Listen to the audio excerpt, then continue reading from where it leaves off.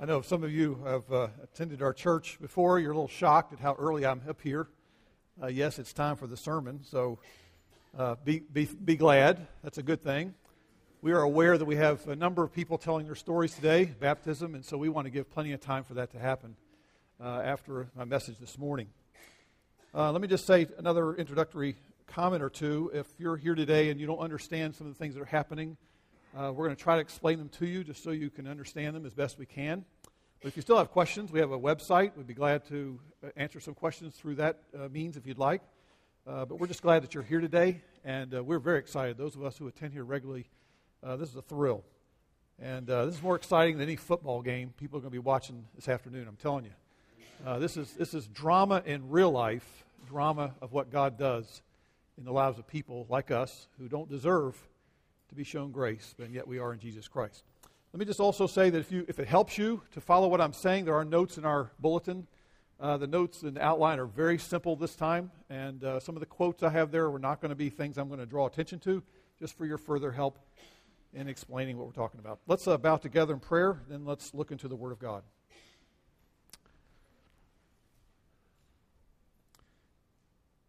Lord, we are just so thrilled to be in this place on this day to celebrate you and to give glory to your great name. What a great God you are. And you are greatly to be praised. And Lord, if anything happens today that takes away from that, Lord, we pray that that would be the kind of thing that we would stop and not allow to go forward, Lord, because our greatest desire is that we would make much of you today. That people would be impressed not with us, but with you. Your amazing grace, the depth of your wondrous love, your holiness, your justice, your kindness, your goodness. Lord, surely you're a God who is worthy to be praised.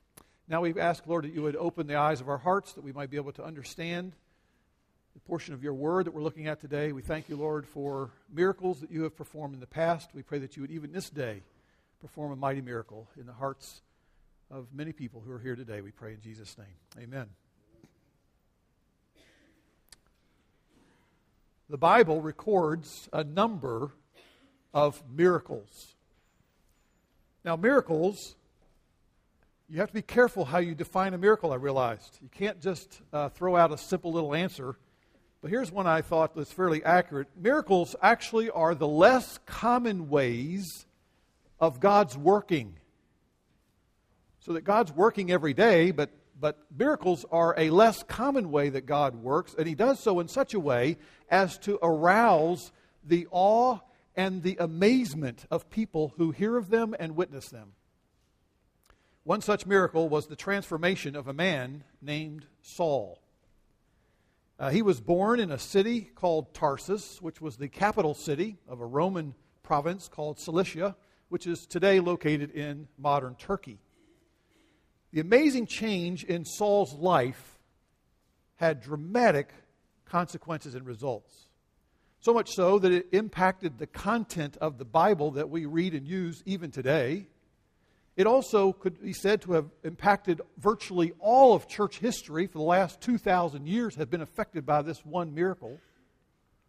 I would go on to so far as to say that the miracle recorded in Acts chapter 9, which is what we're going to be looking at, you might want to find your way there in just a minute, but it's recorded there, and three times it's recorded in the Bible, this miracle regarding Saul. It's like a ripple on a pond that continues to move outward, spreading further and further into the lives even of 21st century people, many of whom have seen similar miracles occur in their own lives.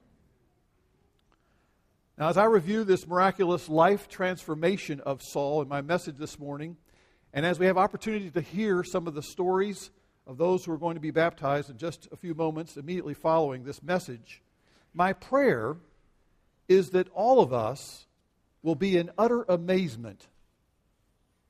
Amazement at the all-powerful, gracious, holy God who does what is humanly impossible. He brings the dead to life. He opens the blind minds of those who could not see and understand. He is the God who brings about life transformations for the glory of His name and for the praise of His honor. That's what our time is about today. So, looking, if you will, let's first of all in your notes, our first point is let's look at Saul's need of transformation. Now, Saul was born into a very religious Jewish family. And in accordance with his Hebrew ancestry, his parents, of course, chose to and valued education, giving him a religious education, but they also provided to him a Roman education and threw in there even some Greek knowledge so that his education was one of the finest that was offered to anyone in his generation. Matter of fact, we know through the study of the Scriptures that he had the privilege of studying under a guy named Gamaliel, who was one of the leading rabbis of that time. Saul eventually became a lawyer, and he gained the privileged position of serving as a member of the Jewish Supreme Court, known at the time as the Sanhedrin. And Paul zealously kept a list of religious rules, not just a short list, a long list of rules he meticulously kept in his zeal to attain and to gain for himself his own righteousness, to be right before God. He would do and keep all these rules. And, as if that was not enough, he also very carefully prided himself on avoiding anybody who did not keep all of those long lists of rules. He didn't want to come contaminated, in a sense, from people who were not keeping those rules. And so his zeal for the rules and the keeping of those rules led him down a path of religious extremism. The Saul we read about in Acts chapter 9 was determined to eradicate the followers of Jesus, anyone who called themselves a Christian. Look at your Bible, Pew Bible, if you have one in front of you there, page 1304.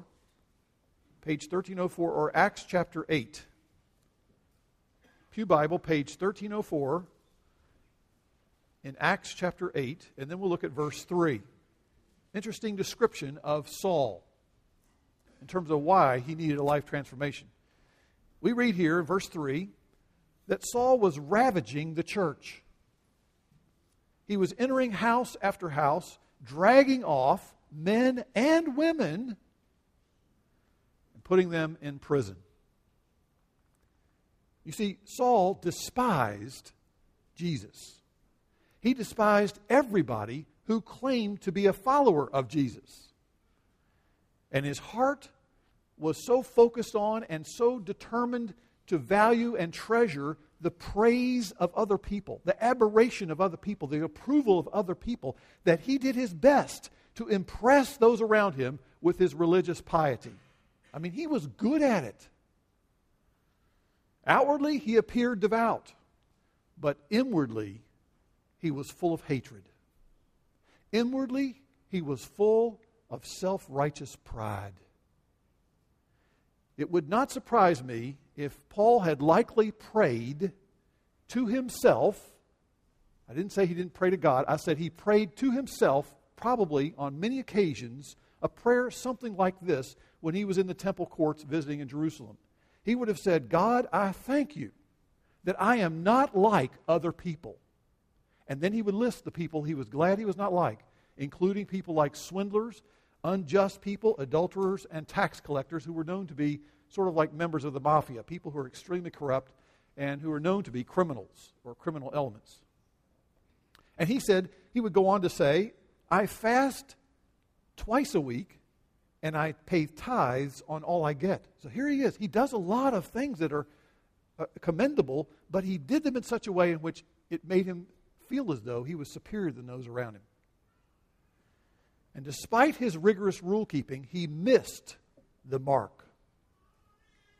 The mark of loving God with all his heart and soul and mind and loving his neighbor as himself. Because the true standard that God set to attain righteousness is found in Matthew 5:48, when we're told that the standard that we're to attain is perfection. Be perfect as your Father in heaven is perfect. Obviously, Saul did not make that standard, as I so clearly can admit to in my own life. And based on his ethnic ancestry, based on his outward performance of religious rituals that he pursued with great zeal, and his desire to keep as many of these rules as possible compared to other people around him, Saul enjoyed a false sense of assurance that he was right before God. If you had asked Saul, are you right before God? He would have said, absolutely. 100%, no question. Tragically, like many people today, yet Saul was lost and he didn't know it. He assumed that he was more deserving of God's favor than other people because he performed better than other people at keeping all these rules. Unfortunately, he was deceived. He was blind to his own moral corruption, as most of us are. Most of us do not see half of the things about ourselves that God sees that clearly fall short of his standards. The truth was that Saul was alienated from God and cut off from the life of God. Now, in light of all that, that's his situation. That was his need for transformation. He didn't know he needed it, but he desperately needed it. Now, that brings me to my second point, Paul's experience of transformation. What happened? What was his experience that brought about this dramatic change? Well, there's some steps leading up to it, I believe, that occurred, and it includes the fact that Saul's conscience had been disturbed on a number of occasions prior to the event we're going to read about here in Acts 9. Leading up to the events in Acts 9, the various things that occurred, I believe, that were promptings on his conscience, but he ignored them and disregarded them as best he could. We read in Acts chapter 7 that Saul was present on the occasion in which a man named Stephen was giving a sermon or a brief speech out in public, and that sermon was cut short, as during the time in which he was speaking, Stephen was stoned to death. They picked up stones and they began to literally stone him to death because the things that he was saying offended the religious leaders like Saul and others who thought that what he said was offensive. But on that occasion, before he finished speaking and before he died, Saul listened to Stephen say this amazing statement. Sensing the anger and the outlandish behavior of these people, throwing the rocks at him, killing him, Stephen cried out as he was pummeled with rocks, "Lord, do not hold this sin against these people." Clearly an echo of what Jesus said on the cross. And Saul witnessed on that occasion the boldness of the followers of Jesus. He also witnessed on a number of other occasions the selfless love that existed among the followers of Jesus. And years later, Paul admitted and said so that he had been, quote, kicking against the goads. You say, what are you talking about? Kicking against the goads. G-O-A-D-S. Well, it's actually a metaphor or a representation that was fairly common in that day. A goad was a long, sharp stick used by a farmer when he's poking his ox to move and to cooperate, to do what he wants him to do. And so he's poking him in the back of the leg, like, get moving. And so Saul says, this was what was happening in me, and yet I was kicking against it. I didn't want to yield to what was being impressed upon me, what I needed to do. As a matter of fact, Saul defiantly refused to yield to those promptings, and he passionately pursued the role of becoming the leading persecutor of the followers of Jesus. That brings us to page 1306 in your Bible and Acts chapter 9. One day, a day that Saul did not plan in advance. He did not see this coming. It was unannounced, but one day, we read this, Acts 9:1, page 1306. Hope you have your Bible in front of you. Saul's life was dramatically transformed. We read, now Saul was still breathing threats and murder against the disciples of the Lord, and that he journeyed to Damascus. And suddenly, verse 3, a light from heaven flashed around him. The account goes on to say that Saul fell down to the ground. He immediately was blinded, unable to see. He heard a voice, and the voice said, verse 5, Saul, Saul, calling his name twice, Why are you persecuting me?" He replied, "Who are you, Master? Who are you, Lord?" He's blind now. He has no clue what's going on. Answer came, "I am Jesus, whom you are persecuting." Wow. That stopped him in his tracks in a dramatic fashion. You see, the Jesus that Saul would have likely, had he been there, he would have likely demanded that he be put to death on that cross and crucified, was the Jesus that was alive, had been raised from the dead, and was speaking to him on that moment, confronting him with what he was doing regarding the followers of Jesus. All of Saul's pretentious piety was of no value the moment that the sinless Son of God, who knows everything that everyone has ever said or done or thought, stopped Saul in his tracks.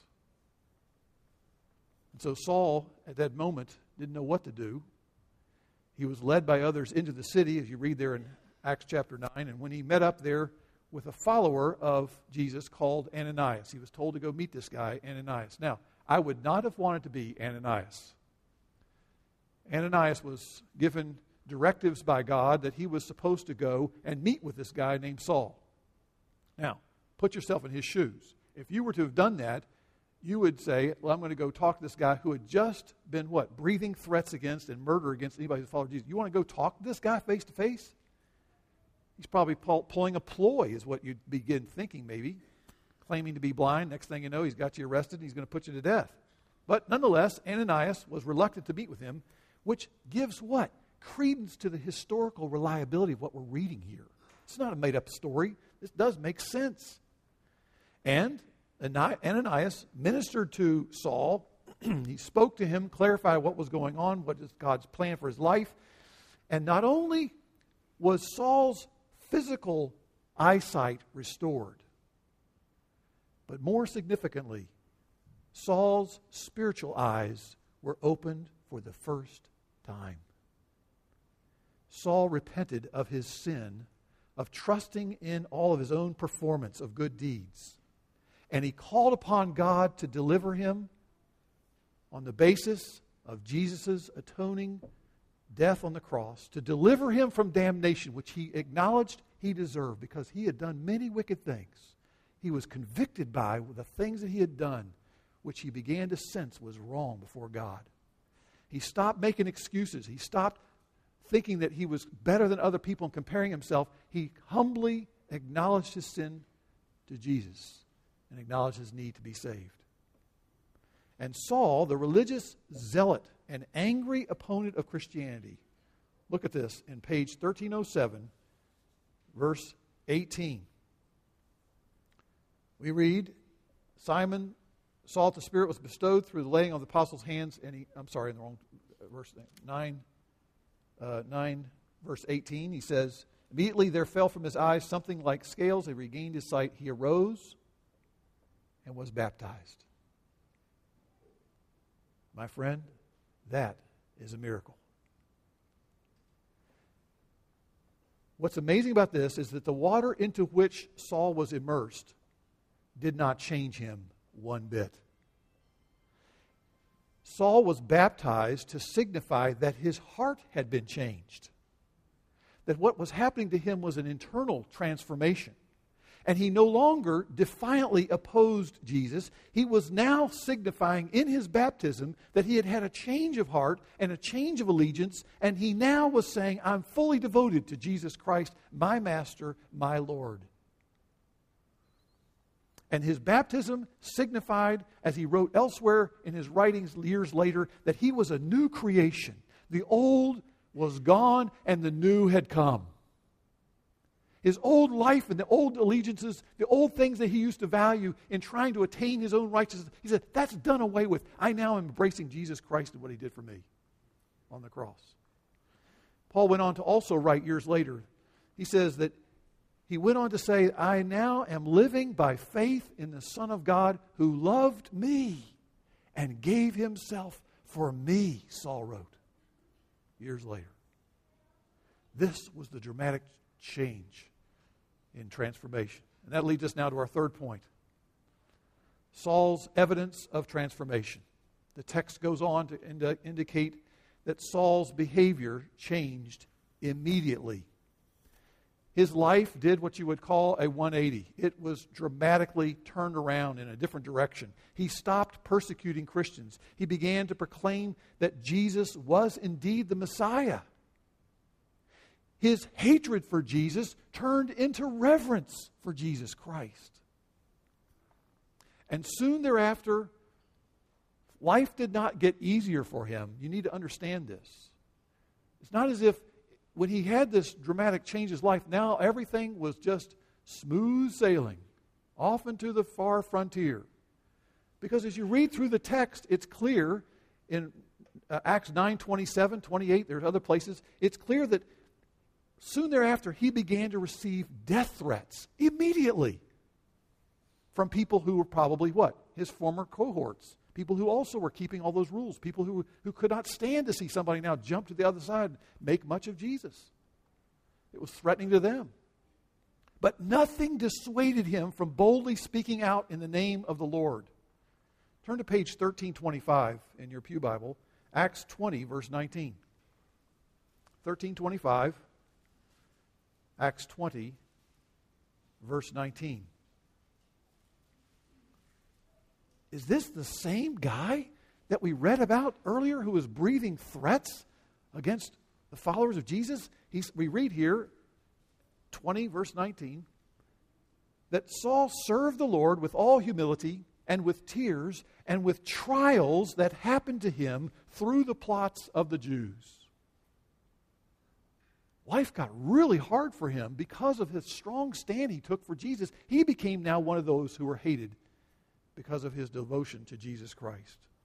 The person who at one time had sought to eradicate churches and eradicate Christians had become a passionate now missionary who worked tirelessly to establish new churches among the large pagan cities of the Roman Empire. You see, Saul began to use at this time in his life, as time moved on, he got more and more involved in trying to see other people know Jesus. He switched names. His given first name, Saul, after the first king of Israel, he now assumed and began to use his middle name, which is a Roman name, Paulus. Because as a Roman name, he would identify with now people who were Roman citizens in the far reaches of the Roman Empire as he moved out away from the Jewish base into all over the big cities. He now was called Paul, which I kept saying his name throughout this message, got confused. But anyway, same guy, Saul, Paul, same guy. The point is, he wanted to increase his effectiveness in being a messenger with the good news of Jesus Christ to everyone, including, particularly, Roman Gentile citizens. And the people that Paul used to avoid, he now was selflessly serving, bringing them the gospel of Jesus Christ, declaring that Jesus crucified, buried, risen, and coming again is the only hope for true life transformation, having a personal relationship with him and trusting him by faith alone. Let me draw this to a conclusion here just by, again, directing you to think about Paul's own words, Saul's words, Paul's words, same guy. And turn in your Bible again to 1409, 1 Timothy chapter 1. Saul went from a person who prided himself on how good he was compared to other people to a person who now saw himself entirely differently through the clarity of the Holy Spirit's conviction and the clear teachings of Scripture. What are the themes that Paul began to proclaim wherever he went, after he was baptized, after his conversion, after his dramatic transformation, the miracle that God brought in his life in Acts chapter 9, recorded there?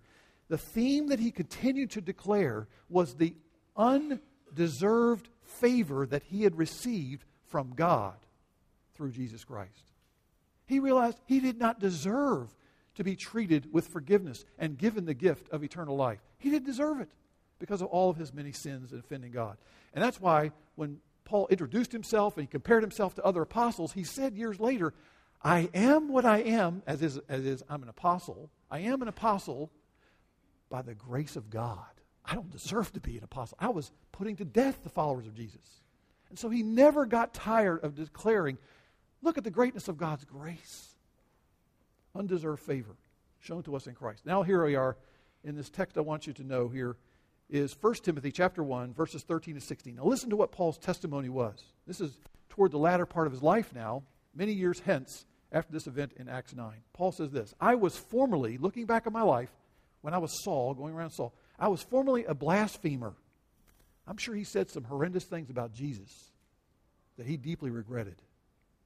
I was a blasphemer, a persecutor, and a violent aggressor. He probably had a big temper too. And yet I was shown mercy because I acted ignorantly in unbelief. And may I say to you, all of us have been there. We all have acted ignorantly when we did not believe in Jesus. We've all thought we were better than other people before we knew Jesus. We all, like Saul, thought ourselves as, well, I'm not as bad as that guy, so therefore I'm going to give a little bit of a break. We've all had those kind of thoughts. But he says that was when I was ignorant. I didn't know any different. But he says the grace of our Lord was more than abundant.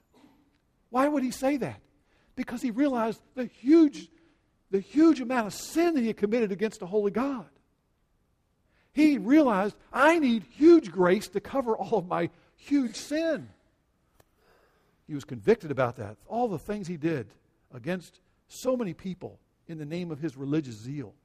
And he said the faith and love which are in Christ Jesus is what gave him hope. It is a trustworthy statement. He says, you can count on this, he says. You can take this to the bank.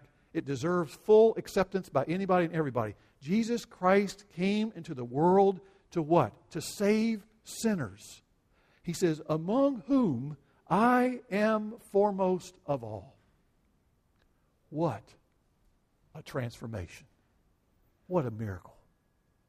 He went from being a person who prided himself on being better than pretty much anybody around him to being a person who's what? Giving thanks for the grace of Jesus Christ, saying, I am the worst sinner of all. Then he goes on to say, I found mercy in order that in me, as the foremost sinner, Jesus Christ might demonstrate what? His perfect obedience. It is Jesus who is the one who's perfectly obedient. He's the one who has righteousness, not we.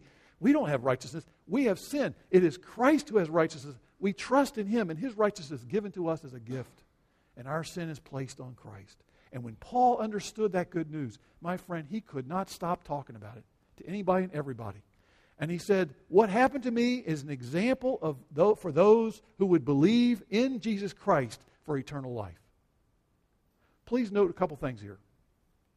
According to 1 Timothy 1, believing in Christ is how one obtains eternal life, not by being baptized.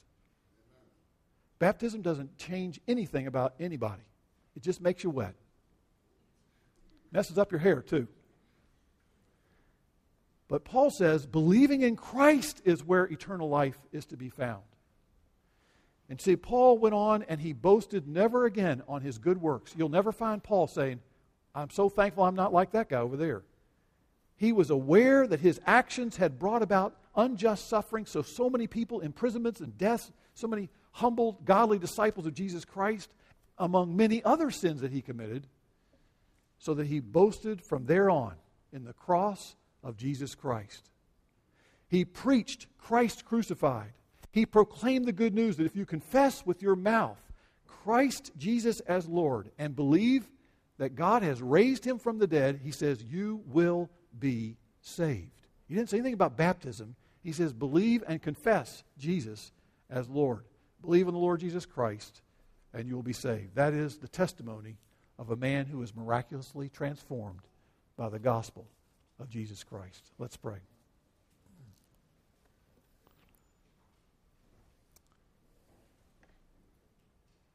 Our gracious Father, we once again are so impressed as we read the details surrounding Saul's dramatic transformation. But Lord, as exciting and amazing as all that is, we know that there are other people among us today who have a very similar story. People who are sinners, blind, in denial, kicking against the goads of the Holy Spirit's promptings. People who are arrogantly looking down at other people saying, well, I'm not as bad as they are, and so therefore I'm sure I'm going to be given a break when I get to heaven someday. people who have no interest in Jesus, thinking that they're just need to improve themselves, or denying that it's important for Jesus in any way at all, and hating him. Whatever it is, Lord, I pray that you would remind us today of the power of the gospel of Jesus Christ to transform people, that we might once again see more clearly, Lord, through our baptisms today and through this example of Saul, that there is hope for every single one of us. How we thank you, Father, that there is hope for those of us who have offended you so many times. There's hope for us who feel the weight of our sin, who look and long for cleansing from sin and to have eternal life. We thank you for Jesus Christ, that he came to seek and to save those who were lost. We thank you that in him we can have eternal life, that he was the one who was obedient, that he's the one who died for our sin, that we might be truly forgiven and granted the privilege of being adopted as sons of God. I pray, Lord, if there's anyone here today, that they might leave today, Lord, not kicking against the goads, but that they might sense that there is good news being proclaimed in many different ways today.